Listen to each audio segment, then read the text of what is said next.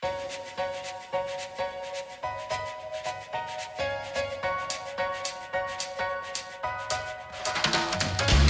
Firecrackers, this is Naomi and welcome to a very special bonus episode of the Firecracker Department podcast.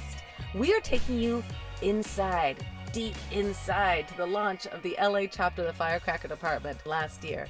We got together with some amazing LA-based comedians to kick us off with this panel, and they're fantastic. Each one of these gals, I would spend time on stage, off stage, in a coffee house, in a escape room, anywhere. They're so fun. You're gonna have a riot just listening to this. On this panel, we've got Alana Johnson, who I've known forever from Toronto Ghost Jail days at Clinton's, where we performed this great improv show at this little bar in Toronto that I just love. And Alana Johnson was an absolute standout firecracker. I also had Katie Thomas on this panel, and Katie Thomas is she's my neighbor, first of all, and I adore her. She just had this tiny, gorgeous, chewy little baby. You'll know Katie Thomas from TV Land's Teachers. She came and did our podcast, Barum and Sneakus, the one I do with my husband, and we just had a riot. She's amazing. We also had Maddie Goff, fantastic improviser from Impro Studios, the female improv group called Ripley. She taught me one of the classes over at Impro, and she's such a great teacher. She does everything with such heart. We recorded this live at the Impro Theater in LA, so if you ever get a chance while you're in LA, it's on Vermont, and you gotta go check them out. They do long form, genre-based improv. Go check out their Twilight Zone improv or their Tennessee Williams improv. They're incredible. So basically, you are plugged in to some of the best comedians in this town, and you've got a front row. So you're welcome. Enjoy. We are live, the very first show live in Los Angeles, California at Impro Studio Theater, and I'm so thrilled to be here, and I'm so thrilled that you are all here. A little bit about the Firecracker Department for some of you who are new to it. The Firecracker Department started as a podcast 3 years ago, where I interviewed just dynamic, amazing, inspiring women in the entertainment industry, and just killer discussions. I kind of wanted to have my own private masterclass, so I'd invite people in and be like, the tape is recording, and it wasn't the first times. It wasn't. No, I'm kidding. It really was. So I would record these master classes with some of my heroes and get front row seats to their stories, which is amazing. Nope. That's okay. Don't pay no attention to me. Big hand for my Firecracker team, which is Emily, AJ, Deanna, and Mandy. Couldn't do this without them. Firecracker Department quickly launched into a big community, and so after the podcast, now it's become a community of dynamic, again, killer women who are supporting each other in taking creative action. So there's one thing for me that people are inspired by these discussions, but for me it's really important to know what the action steps are, and that's what this community is all about. So in the future, if you haven't already, please join our community. We're doing script department that's coming up in the fall, and then we've got some productions coming up. We've got various award systems going on. We've got so many different compartments of this community. It's like nothing other. A lot of people say, what is the Firecracker Department? And to be honest, I can't even compare it to anything, because it's unlike anything else. It's just a community of amazing people supporting each other to create, and that's what I'm excited about. So let me move on to introducing you to this fantastic cast of panelists. Why don't you all come out and give a round of applause for Katie Thomas, Maddie Goff, and Alana Johnson. Do I get to stand? You can do whatever you want. Yeah. I'm too tired to hold it. That's right. You can stand as you're pregnant. I'm going to start with my friend over here, Katie Thomas, who's not only a creative actor, writer, director, she's creating right before your eyes, in her belly right now. Working on some inner digestion systems. Who knows what you're working on for that child? Yeah, she's not fully cooked yet, for sure. No. Still have work to do. You'll know Katie from shows like Teachers, and she's also Second City Chicago, as well as I.O. and The Annoyance, and she's also my neighbor, and I love her, Katie Thomas. Lana Johnson, who I've known forever from Toronto, Ontario, where we used to do improv in like the grottiest of bars. Yeah, in the basements, you name it. Oh my God, we didn't care. We'll do it anywhere, guys, and still will to this day. Yeah. Now she's a huge impact performer over at UCB, and she was on a show called I Want My Phone Back. She just did this fantastic turn on Conan that I'm sure if you're a watcher of Conan, she was the one that ran through The Price is Right. And it's fantastic. You're going to want to. Some people are calling me New Conan. I don't know. Everyone on the set, you should have heard him. It was wild. I felt bad for him. I didn't. And then you've also got your own show called oh my God, I'm gapping. Self-esteem party? There, that's it. It's right. You're right. I like that she Self-esteem looked party. at me to make sure that was right for a second. Yeah, because I was like, is this what I'm doing? Okay, thank you. And then we have Maddie Goff over here. Maddie, this is Maddie's home, the Improv Theater. She's one of the staple geniuses on these stages. And then she's also from the world of the Groundlings. And you have a troupe called Ripley that is about to launch an improvised movie. Yeah, we've already filmed them. We filmed 5 movies, totally improvised based on a suggestion, and we're in editing phase right now and creating an anthology series. Love it. Love it. So great. I'm so happy that you're all here. And the other thing about Firecracker Department, my feeling is that by the end of this episode, we'll all have like 30 new handles on our Twitter accounts. So let's follow each other and find out what each other's doing so that you can support our projects that are coming up. Oh, I was promised 30 best friends. I mean, I don't know how you work on Twitter, but that wouldn't surprise me. Yeah, it's just for the best friends, guys. I'm only here for the follows. That's fair. And the You're likes. not alone. I'm very shallow. So I wanted, actually, I brought you three together because one of the things that I'm most excited about is the creative initiative. And that's something that you're all really good at. And I'd love to find out what was the tipping point between going, I'm just an actor waiting for auditions, to I'm going to actually create my own stuff. And I know, Katie, maybe start with you because you went from being a troupe, right? The Katie Dids in Chicago to you shot your own series, and then you got picked up in like Hollywood. Yeah, man. So what was that tipping point? Star now. So the tipping point was we were weird females that had weird types, and people didn't know what to do with us because we were so weird. Meaning like we weren't 300 pounds and really ugly, or we weren't super thin supermodels. And we were in Chicago. So I mean, out there we were like 8s. Here we're like 3s. But we were like at 22, you're like a Disney grandma. It's exactly. So we were in Chicago. We were all my group, the Katie Dids. We were all doing improv out there. IO, Second City, and the Annoyance, all those great theaters. And we made Herald teams, and some of us made Torcos, some of us did not, myself included. But that's like the Chicago dream. The Chicago dream is move there, get Second City, and then get SNL, and that's how it works.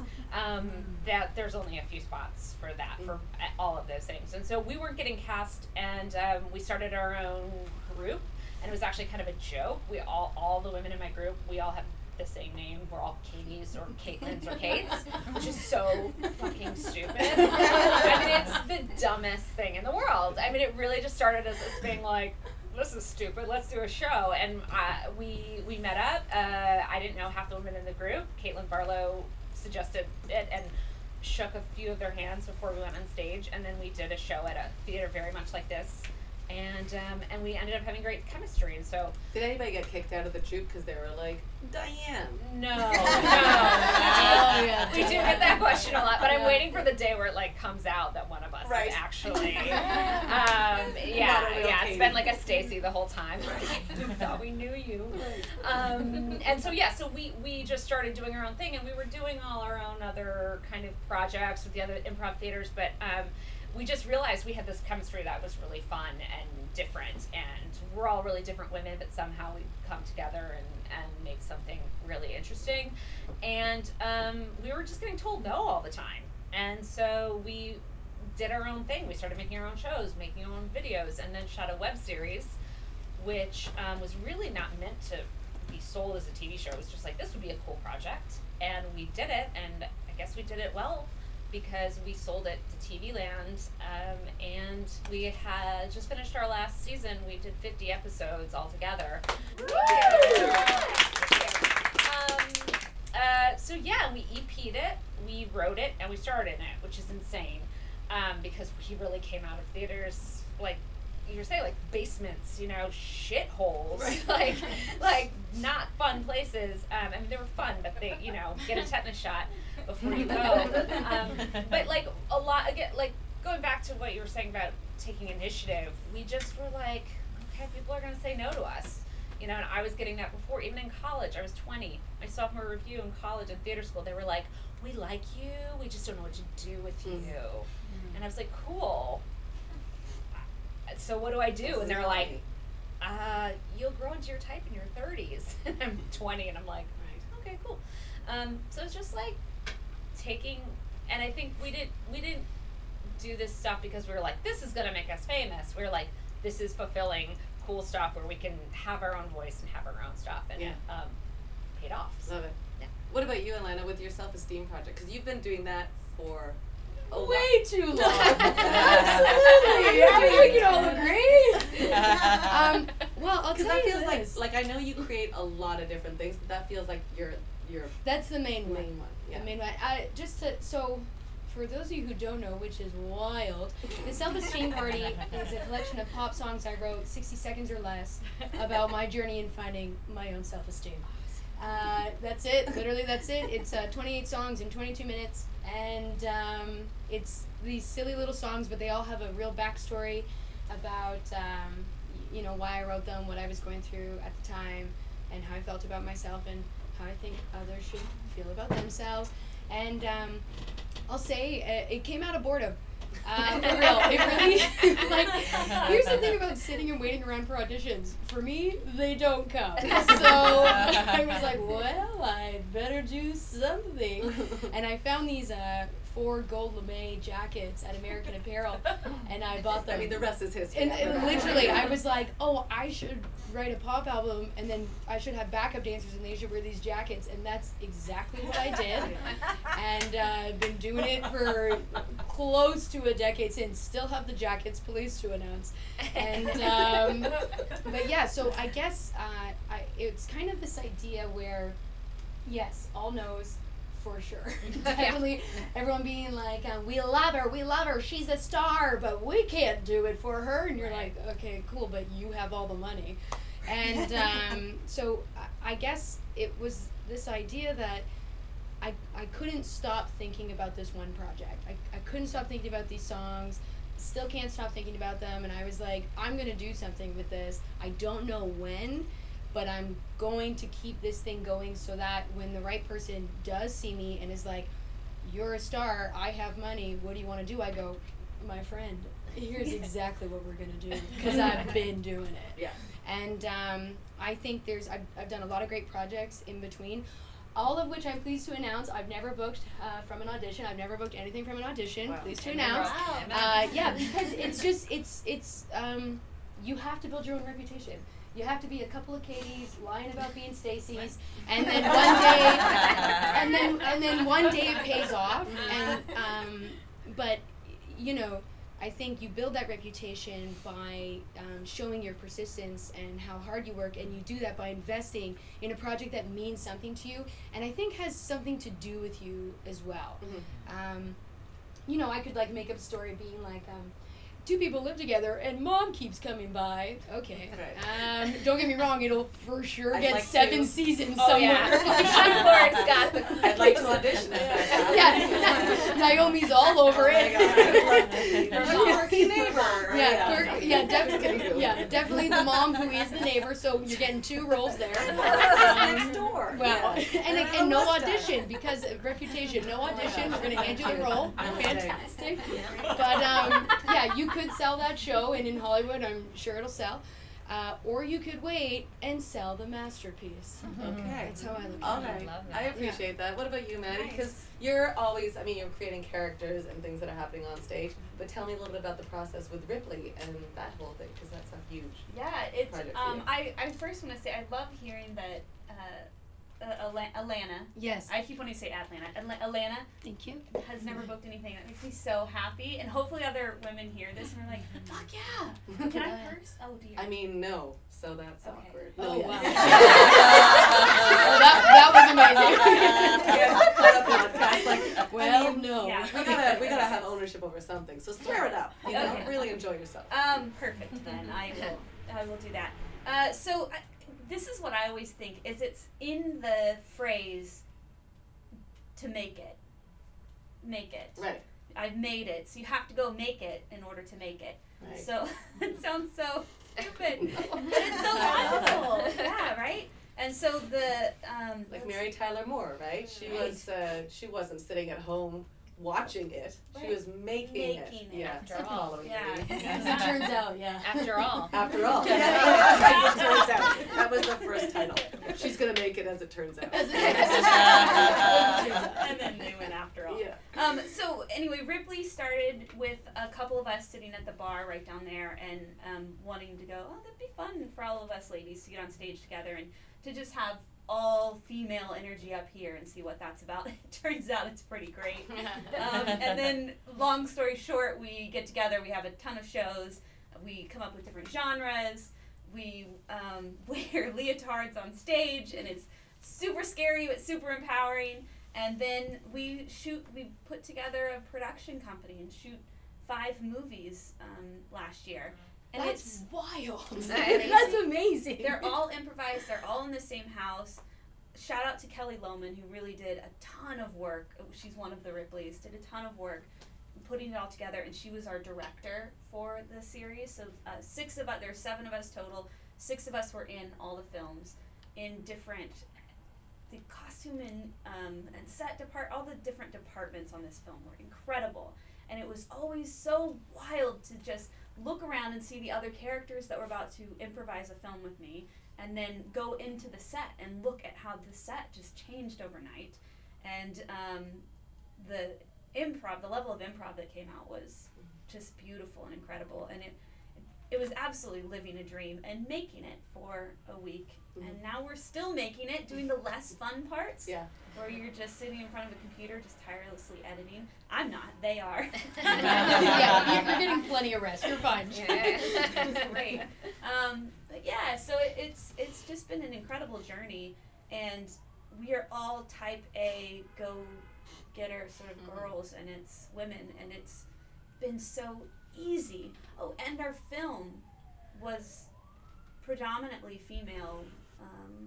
We had like a set PA and a scripty who was male, and our diversity. Yeah.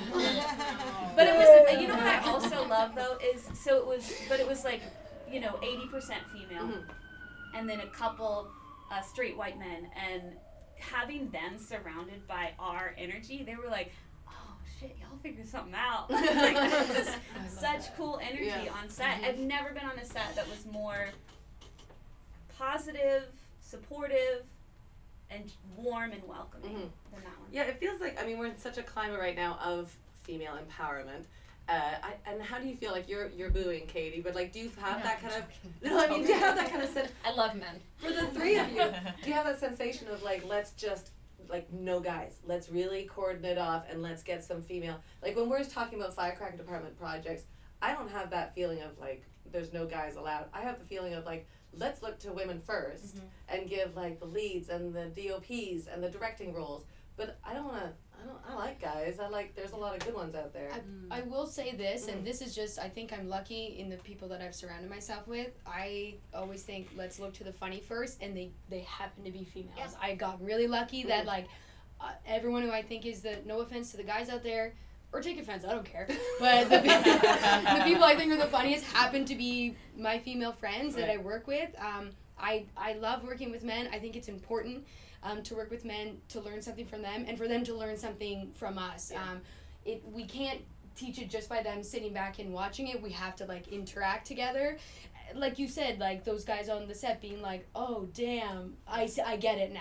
And then they're going to take that and move forward to their next project with that in mind, and they'll probably act differently on those sets now that they've been educated from you guys on your set. So I don't know, but I will say this, it's like, am I always happier when there's the ladies in there? You know, and like, absolutely I am. Why not? Yeah, no, I think I love, I'm pregnant, so things come and go. So you said something, and I loved it. Thank you. No, I think you're saying like women, not just the guys sitting back and watching, but like interacting with each other. And teachers, we had a lot of men on set that were wonderful, and we had. The 6 of us were EPs, and we got to have a lot of control, which was awesome. And we were told by a lot of, I'm gonna toot my own horn. I'm not good at it usually because I'm Midwestern. I'm very like humble, but we had a lot of crew members come up to us and say like, this was the best set we've ever worked on, and I think a lot of that came from the fact that like 6 women who had a relationship, who knew each other, who worked together for a long time, Midwest girls, we treated everybody really well.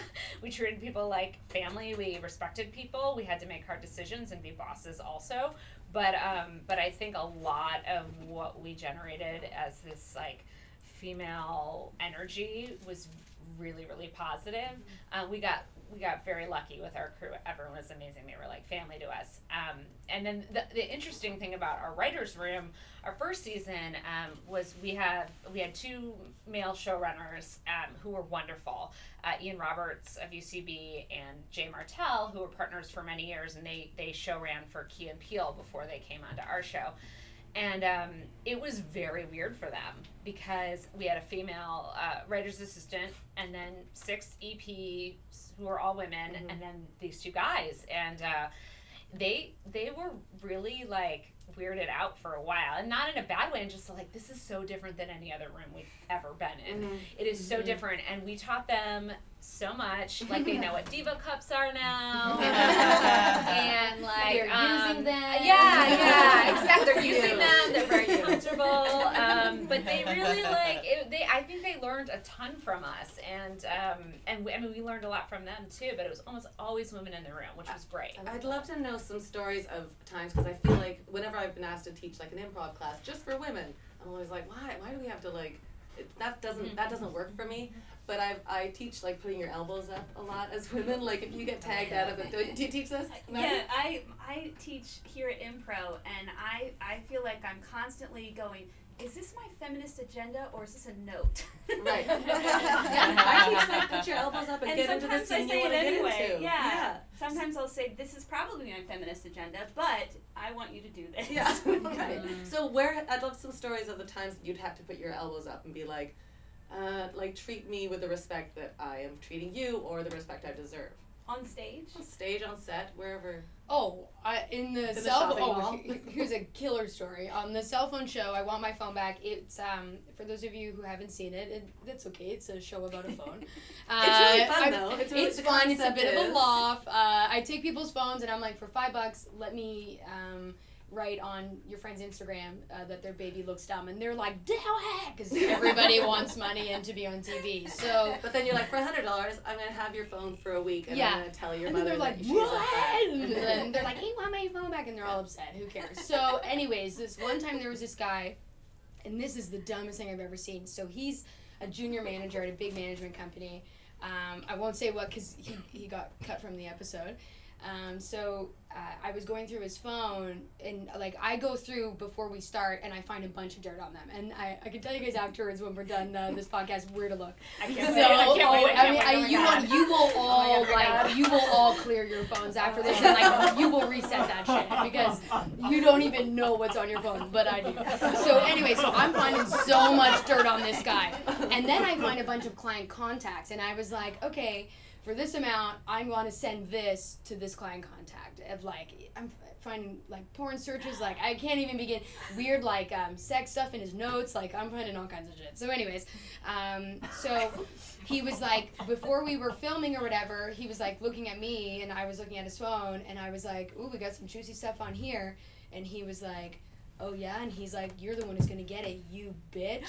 And I'm like, it's 9 a.m. in Echo Park. And I was like, what? Because normally that'd be fine. Yeah, normally you're 2 p.m., you're 3 p.m. Yes, I'm a bitch. But get me West Hollywood, I'm the worst. But Echo Park at 9, I don't think so, my friend. Fella. Exactly. So I was like, what did you just say? And he was like, I said you were a bitch. And I was like, apologize. And at this point, the crew is setting up, and people are like starting to look over because they can, like, are mic'd. And I think they thought it was like a joke, but I could see heads starting to turn. And I was like, he was like, no. And I was like, apologize. And he was like, no. And I went, apologize right now in front of everybody. Apologize for calling me a bitch. So everybody stops. At this point, they can all hear me. And they all look. And he was like, I'm sorry. And I went, okay, great. Now get the fuck off my set. And I kicked him off the set. Thank you very much. I kicked him off the set. He didn't get any of the money. He didn't get anything. He got cut from the episode. Didn't get his phone back. I kept his phone, and I have it today. But anyways, that's a true story of like standing up for yourself, and it was hard for me to do that, and I'm a bold woman. But it was hard for me to do that because you're in front of everyone, and that's sometimes where you're your meekest because you're like, I don't want to be trouble, but like. So then, where did you get that step? Like, because I think that happens to us all the time when you get flattened by something that somebody said, and you're like, how do I and have the gumption on that level? I'll tell you this. I think I got it out of straight fatigue of being called a bitch. Right. Like, just because I have an opposing opinion and I'm not afraid to share them, and I don't consider myself someone who's rude to anyone. I'm sorry I slapped both you girls when I first met you. I know, I panicked. I should have warned you. I'm sorry. Right. But other than that, I think I'm pretty nice. You're lucky it's not Echo Park. She does something coming You out. are lucky it's not 9 a.m. Right in the baby. Right in the baby. What about you, Katie? How about, like, with a team of, as you said, executive producers that are all women? God, I've been racking my brain for a story, but I can't. I'm going to be real honest. I can't think of one. We're very weak. I think we just we learned a lot every season because when we came into this, we had no TV experience at all. I mean, most of us had never written a pilot before. We had only written 3-minute or less shorts, and so we came out here like, I'm sorry, you're letting us do what? And so first season, I think it was just very much like, yeah, you tell us what to do. You tell us what to do, and we started to realize things would happen, like we wouldn't be told things, and we wouldn't get the full information on things, or we wouldn't be included in meetings or in emails, and we're full EPs, we're creator EPs, and we were being left off of things, and we had a post-production supervisor who was just like, always called us girls. A lot of you girls. We would have, he would be like, you girls, and he was leaving us off of emails, and then people were being left off of credits in the show because they weren't coming to us and making sure that we were double checking everything. And so, we would get that a lot. Or then when we would have director meetings, we had a lot of men come in for meetings, and some DPs who were like, you girls. And it was just like, so every season I feel like we got to the point where we're like, oh no, we know what we're doing now. And like, this is kind of bullshit. And we let people get away with a lot. But then after that, it was just like, oh, nope, that guy's a douchebag, or we don't like the way you talk to us, and so we're not going to hire you. And so I think a lot of our power was in like, cool, or like, come in and audition for us, like, or come in and audition or interview with us, or, and then we just had to, we're just like, we were bosses, so we got to fire people. That was like, we were just like, okay, bye, don't bring that person back. Like, and that's what we were able to do. So, I think ultimately our power was like realizing we were bosses and that we didn't have to be like nice Midwestern girls. And just for everyone out there, you can just say you're an EP and be a boss. So don't you be discouraged if you don't have a show, okay? You can just I am the boss, you're fine. EP of your own life. The fact of the matter is, it's fucking hard. It's hard. It's hard fucking work. Like, you can't just it's not easy. So you should be able to complain, and I think it's a good reminder to go like what you were saying about your friend who's writing for this network show. Like, you think, oh, when I finally get in the Writers Guild, or like when I finally get that script sold, that's when life is fucking great, and I made it, and I'll that'll be it. And then you get to that point, and you realize it's also fucking hard, and you do that, and then you're like, oh, I'm never gonna work again, or I want something else new now. So I think like I don't know. I think it's good to hear because it's hard along the way, and I think you just have to get it out. There's two types of like complaining. Like I think you can complain in or vent that something's hard and you're struggling. What I don't like is the self-deprecating. Yeah. When you start saying I'm bad, I suck, everything's terrible happens to me, that's not cool because you're gonna believe it. If you keep saying that, I'm shaking my finger at the crowd. Not cool. Don't do it. You guys got to see this finger wag. Or when you're complaining and it never ends. Like, it's one thing to be like, man, this is really hard. I'm really tired right now. This person's annoying me. But if I talk to you in 6 months and you're still complaining about the same thing, and you're not doing anything to change that, you know, like, that's when it's like, okay. What do you think, Maddie? Do you like to complain? I definitely think that it is so lovely to hear. I mean, just like you said earlier, that you've booked your own stuff. Like, it's so lovely to hear where we hold those common, air quotes, failures. Because it makes you realize, oh, yeah, I'm doing great. Yeah. And surrounding yourself, doing these sort of events, listening to podcasts, it's all about reminding yourself that you are succeeding and that you are doing great and that perhaps your scale of what is success needs a reframing. And as soon as you can reframe that, then you can feel successful day by day. I also feel like I'm perhaps a little cute bunny rabbit that's squished under a boulder and has no idea. Right. And it's just hopeful and happy and whatever, no matter what.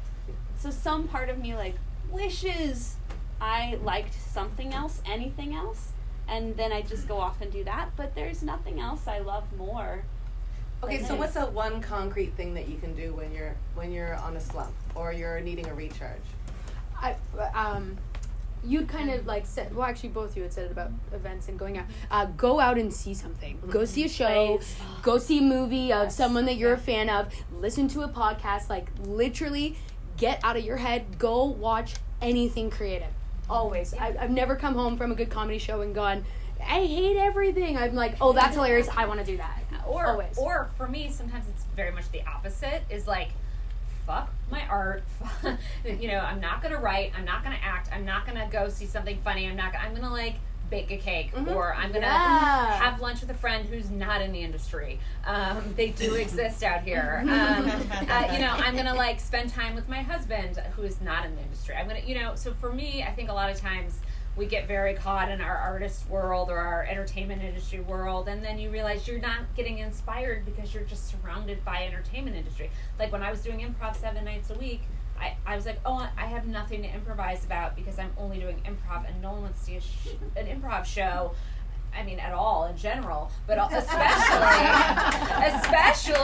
just getting improv theater, but especially no one wants to see an improv show about improv. So it's like you've got to find something that's going to spark an idea or joy or a different kind of emotion or feeling that can then be turned into something creative. What do you think, Maddie? I would say there are so many. I think you should look at Instagram and see how great other people are doing. No, don't. I was like, oh wow. Followers. No, I would say the reason that popped into my head is because so many people, you can ask for recommendation. This sounds so cheesy on self-help books, and there are so many great ones out there. Jen Sincero, Brene Brown. There's just so many great books out there that you can read, and then you're just like on fire, and this like one little piece of you that's like, I'll never feel shame again. Right. And then like, 2 months later, you're in a bath of shame. You need to watch her TED Talk or something. But there's so many great books out there The that Artist's can be Way. inspiring. Love that. Yeah. Chicken soup for the soul. Oh my God. My Tuesdays Bible. with Maureen. It's Tuesdays, right? I love that about reading a self-help book, because it doesn't matter what industry you're in. Those books work. They really do. Yeah. You can buy mine at the door on your way out. Oh, wow. Okay. $19.99. Classic fake Katie over here, Stacy. I'd love to know about your cheerleaders then. So who were the people that were, when you were needing a leg up, who were those folks for you? My husband is one. I was really lucky in that my husband was not ever a person who thought he moved to LA. I kind of thought I never moved to LA. And then as soon as the pilot sold, he was like, well, duh, we have to move to LA. Oh. And I said, we only have one episode. We don't know that this is going to get picked up. And he's like, we're talking about moving anyway. We have to do this. And I think he believed that it was going to go more than I did. So I was very lucky in that sense. And I also had really supportive, not to brag, really supportive parents. One of those. And I know. I wish I had a tortured childhood to might have something to write about. But no, they were just really supportive and let me kind of do my thing. So I think like keeping your family and your friends who care about you, and then just other creative people who don't get their competitive shit in the way. What about you two? What were your cheerleaders? I'd say my little sister. Well, actually, all my siblings. I say my little sister just because it's easier to get her on FaceTime. So just by default, I end up talking to her more. But yeah, I would say I also have supportive parents. But my mom also, funny enough, the theme of your show is like, well, you can always become a teacher. And I'm like, and I did drop out of school, but sure, I guess I'll just show up out of school and start teaching. What a great plan you have there, Mom. But definitely, my mom thought I could be a businesswoman. She keeps buying you briefcases. She's right in a suit. Like blazers and blouses. Oh, God love them. I'll tell you what. But yeah, I'd say my siblings, because they're the ones that I joked with the most coming up. So, and they keep better track of what I've done than I do. Mm-hmm. You know what I mean? They're like, yeah, but you did this, and I'm like, oh yeah, I guess I. You know what I mean? Or they're like, you said that 10 years ago, and I'm like, oh yeah, I guess I have been on a bit of a loop here. So I'd say my siblings. Yeah. How about you, Maddie? My mom, for sure. She's just a total badass. Mm-hmm. Can I brag about her for a second? She runs a stable of like 60 plus horses in Texas, and she has people that help her, but she throws hay down from hay lofts, mucks up horse poop all day long, and just is a total badass and still finds time to talk to me multiple times a week. And so my mom for sure. My dad's a badass too. And I have to say my Ripley women, and especially my roommate. Mm-hmm. Yeah. Elisa. I just think it's important we don't recognize like the cheerleaders as our team. Like we need those people to keep this going. It takes a village, right? Yeah. For all of our careers. I think it's also like being out here, there's a lot of people who get so competitive, and it's part of it. It's a competitive business. You have to be competitive to some degree to get ahead. But I have to say, I love seeing people I came up with in Chicago or Detroit succeed. I cannot get more excited every time I see someone have success. Yeah. Do I want the same thing? Absolutely. Is there a little part of me that's like jealous? Absolutely. It's how I use that though. It's like, man, that makes me want to work a little bit harder. But I do feel total joy. Like the guys from Detroiters, Tim Robinson and Sam Richardson, were guys I started improvising with when I was 22, and I started doing Second City in Detroit. And it's amazing to see what they're doing. And people I improvise with in Chicago. It's just like, and the more you can be a cheerleader for other people, you're going to get more cheerleaders in return. Yeah. And they'll give you jobs. Oh my God. Play the game. Everything you're saying is nice, but play the game. Or they won't give you jobs, you guys, because some people in Chicago were not nice. Okay. And then names. Make a list. All right, so in this vision, is this what you imagined your career being? At this point, like when you thought about becoming an actor, is this what you imagined right now? Oh, I was supposed to be famous 10 years ago. Right. So how By the way, I'm 17. Should I have said that before we started? Alana, how's that sitting with you then? Like this vision? Because like I think sometimes the reality of what our vision is and then where we are has to adjust. Yeah, it's a nightmare. It is. It absolutely. I was absolutely delusional, being like, okay, by the time I'm 25, I'll be on SNL, and like, I mean, did I get halfway there of like getting to test for them? Yes. Was that 5 years ago? Yes. Am I still waiting to hear back? Yes. Until you personally call me and say no, as far as I'm concerned, I'm in the running.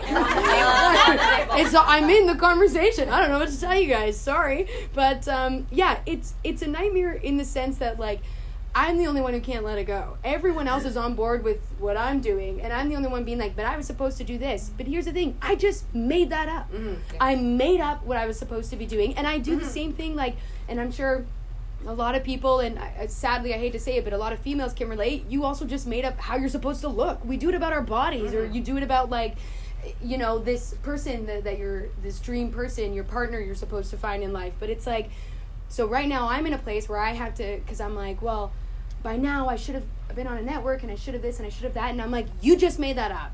You shouldn't have anything, you just made it up. So, you know, it's like you said, I gotta reframe it. You gotta reframe it, because otherwise I'm making myself miserable, and everyone else is on board with me, and it's me who has to get on board. So Shoulds and should-haves are really toxic. yeah, really. Are really toxic, and I found in my life that the when I let those go, I start to succeed. Yeah. I should do my type 5 for Lauren. You know, should Sharna help her and give me the opportunity to get in front of him. I don't even really want to do that. And then I finally went like, you know what, it's okay if I don't get SNL. And then I sold my own show with my friends. Oh, SNL won't call you anyways. Here I am waiting. I know, girl. Bad boyfriend. Bad boyfriend. What about you, Maddie? Yeah, remind me of the question one more time. It's SNL calling. Yeah, like, is this what you imagined your career to be? Oh, yes. Oh. Well, I thought that I was going to be the first woman in the NBA. Okay, then it's And then, different. yeah. Just a little. So then they formed the WNBA, and I was like, oh, okay, that's fine. I'm good at reframing, actually. I think I am, actually. And so then I went, oh, I'll be the first woman to dunk in the WNBA. Okay, cool. So then I didn't get, what do you call it, cast on a team in the WNBA. from the audition. From the Nobody audition. cast. The audition, right, Yeah. right, And I'm 5'1". She still shows up at the rehearsals. Yeah, They don't she's let her there. in. She hasn't heard no, folks. She hasn't heard no. As we know, waiting for still that in the call. game, literally. I think because I have been reframing just since wanting to be in the NBA. Yeah. Which was true. Sure. Which was true. I had big dreams. Again, I do feel like I'm a little bunny that doesn't realize she's a little bunny. Right. But I don't think that's ever going to stop me. And so I think I've been pretty good at reframing. So I definitely have a vision of where I need to be. I don't think I've ever had a vision of, oh, I should be here. And also, I'm just obsessed with rehearsal. I'm obsessed with, like, I can't wait till we're done and we're drinking in the bar. Not drinking. I'm not obsessed with No, drinking. cool. I'm obsessed with just hanging out because I have so many questions for them. Right. And so that's why I'm like, wait, what's the question? Because I love the families that are created, the instant families that are created in any sort of creative space. And so thankfully, God, thank goodness, the end goal has not been clouding my enjoyment of the families. There's an edge to that sword of my joy that I find in creating a little family maybe has allowed me to go, I've made it, and look around and just be so happy at when other people are pushing because they haven't made it. And also, I would be lying if I said that I get frustrated all the time with where I'm at, with the fact that I haven't booked anything since an AT&T commercial in 2010 or something. I don't know, but on your side of things is I've made stuff since then, and I've booked myself in things since then. Yeah. So Yeah, I think I've just been reframing a lot every day in life.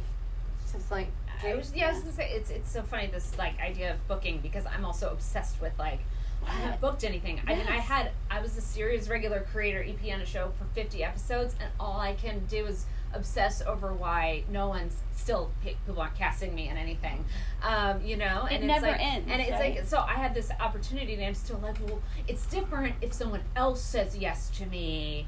It's different if I go in and I audition and I like book it because I'm a good actor, I'm funny or whatever, and I'm really in this point in my life right now where I'm trying to really examine that and go like, you know what? A lot of women create their own content now, and it's really good, and that's really cool, and that's a whole different kind of skill and a whole different kind of accomplishment.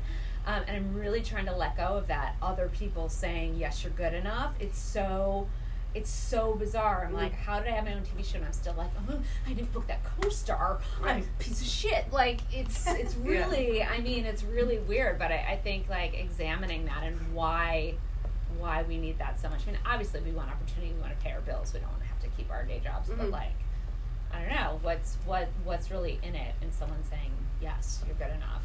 So you brought up questions. Does anybody here have any questions for our panelists before I wrap up? And do you have any questions for each other as we? We got so many. Okay, you want to do it over beers? We just got to get to the All right, city. I'm gonna let you all have that beer time, but I want to close with a question that I often ask, and I was thinking about it today. I often ask what advice you would give to your younger self. Oh God. But you know what? This is the thing. I got a good one. Okay. But the thing is, I feel like it's advice you would give your present self. Yes. Too. It Like every time somebody absolutely says, is. I would tell myself this, I'd be like, that still applies to me. So what's advice that you would take, like today? What would you give your advice Don't today? do it. Don't do it. When you missed out on you would have told yourself that? Of course I would have told myself don't do it, because here's the thing. I'm where I'm at because of the stupid decisions that I've made. And I don't necessarily mean don't do it of pursue comedy, but like the second you want to tell yourself something negative, don't do it. The second you want to like make a poor social decision that could affect a career decision, and like, you know, dating the wrong people, messing all that up, don't do it. Don't do it. Don't do anything to impress the people. Like, don't do it. I feel like maybe it's what you're telling is like when you feel that instinctual, maybe not, don't do it. Oh God. That was a better way of saying that it. Yeah. See, Elena, what you just said, don't do it. Let her do it. You see what I'm saying? No, but yeah, like just this, it's Listen like to your gut. Yeah, just, you know what I mean? It's like the and I do call them mistakes because I went against what your instincts. Yeah, exactly. So it's like. What about you, Katie? What would be your present past advice? Wow. I think two things. One would be you're worth it. You're good enough. Which, because I have massive imposter syndrome, and I think probably like a lot of women are shaking their heads. Yes, we women have imposter syndrome. Wait, are you not pregnant? Is this My name is Stacy. Oh God. Gotcha. I just run out the door. Take all the buttons. No, but like I'm like the only reason I had a TV show is because the other 5 women were really talented, and they were too nice to say no to me, and it's like nonsense. And I think I stopped myself for many years from allowing myself to do more or take more risks because I was so afraid that like I'd be figured out as not good enough. And I think the other one is it's just it's the same kind of the same thing. It's just like, don't be so afraid to fail and what other people are going to think, because I just constantly worried about if it's not perfect. Again, I said this earlier, if it's not perfect, I'm just not going to do it. And I just think I missed a lot of opportunities because I was so afraid of what I was doing wasn't going to be perfect. But it's art and it's subjective, and there's not a right or wrong way to do it. And I wish I'd just been like a little more of a fuck it kind of attitude. Yeah. What about you, Maddie? I would say, hi. Hi. You're a badass. Oh. Oh wow, Naomi looks so hurt. I feel like I would be I feel like I need like a. First time she was like, That's cool. Yeah. I just feel like I need like a buffer, because if I'm looking at me, it's gonna be like, who is this giving me advice? So I'd say hi, and then I would say you're a badass, but you're 5'1". How old are we? How old am I giving myself advice? You know, it's your choice, really. Okay, well, I'm gonna do when I wanted to be in the NBA. Cool. So last week. Yeah. Still waiting for the call, man. Current advice. Yeah, I would say you're 5'1", and or 4'10", and listen to your gut, I think is what I would say. Slow down, meditate, but I would ignore that. I know I would ignore that, but it's probably good just to start burning that in at that point. Meditate and listen to your gut, or tune into your gut, because I think meditation helps you tune into your instincts and gut. And then I would say a current mantra now, your journey is your journey. I love it.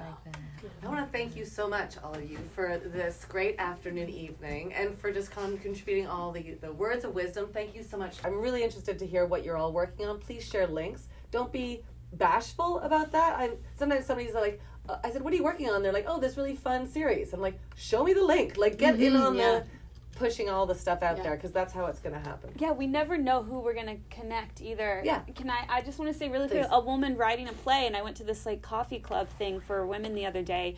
She's writing a play about female magicians, and I happen to know like one of the most badass female magicians on the planet. She was in Penn and Teller and like fooled them or whatever. Great. And it was such the easiest connection. I love it. But she had to say the things she was doing fully. Mm-hmm. So yes to that. Yeah. So say the things that you're doing fully. Yeah.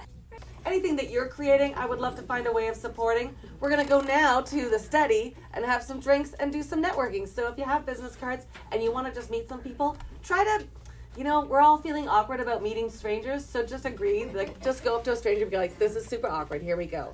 And just agree that it's super awkward. And then jump in. Like it's sort of one of those necessary evils, but I promise you'll meet one person from today that you'll work with in the future. I betcha. So let's keep connecting. Thank you so much. Thanks to Impro. Thanks to my panel. Thanks to my team. Thank you, Naomi.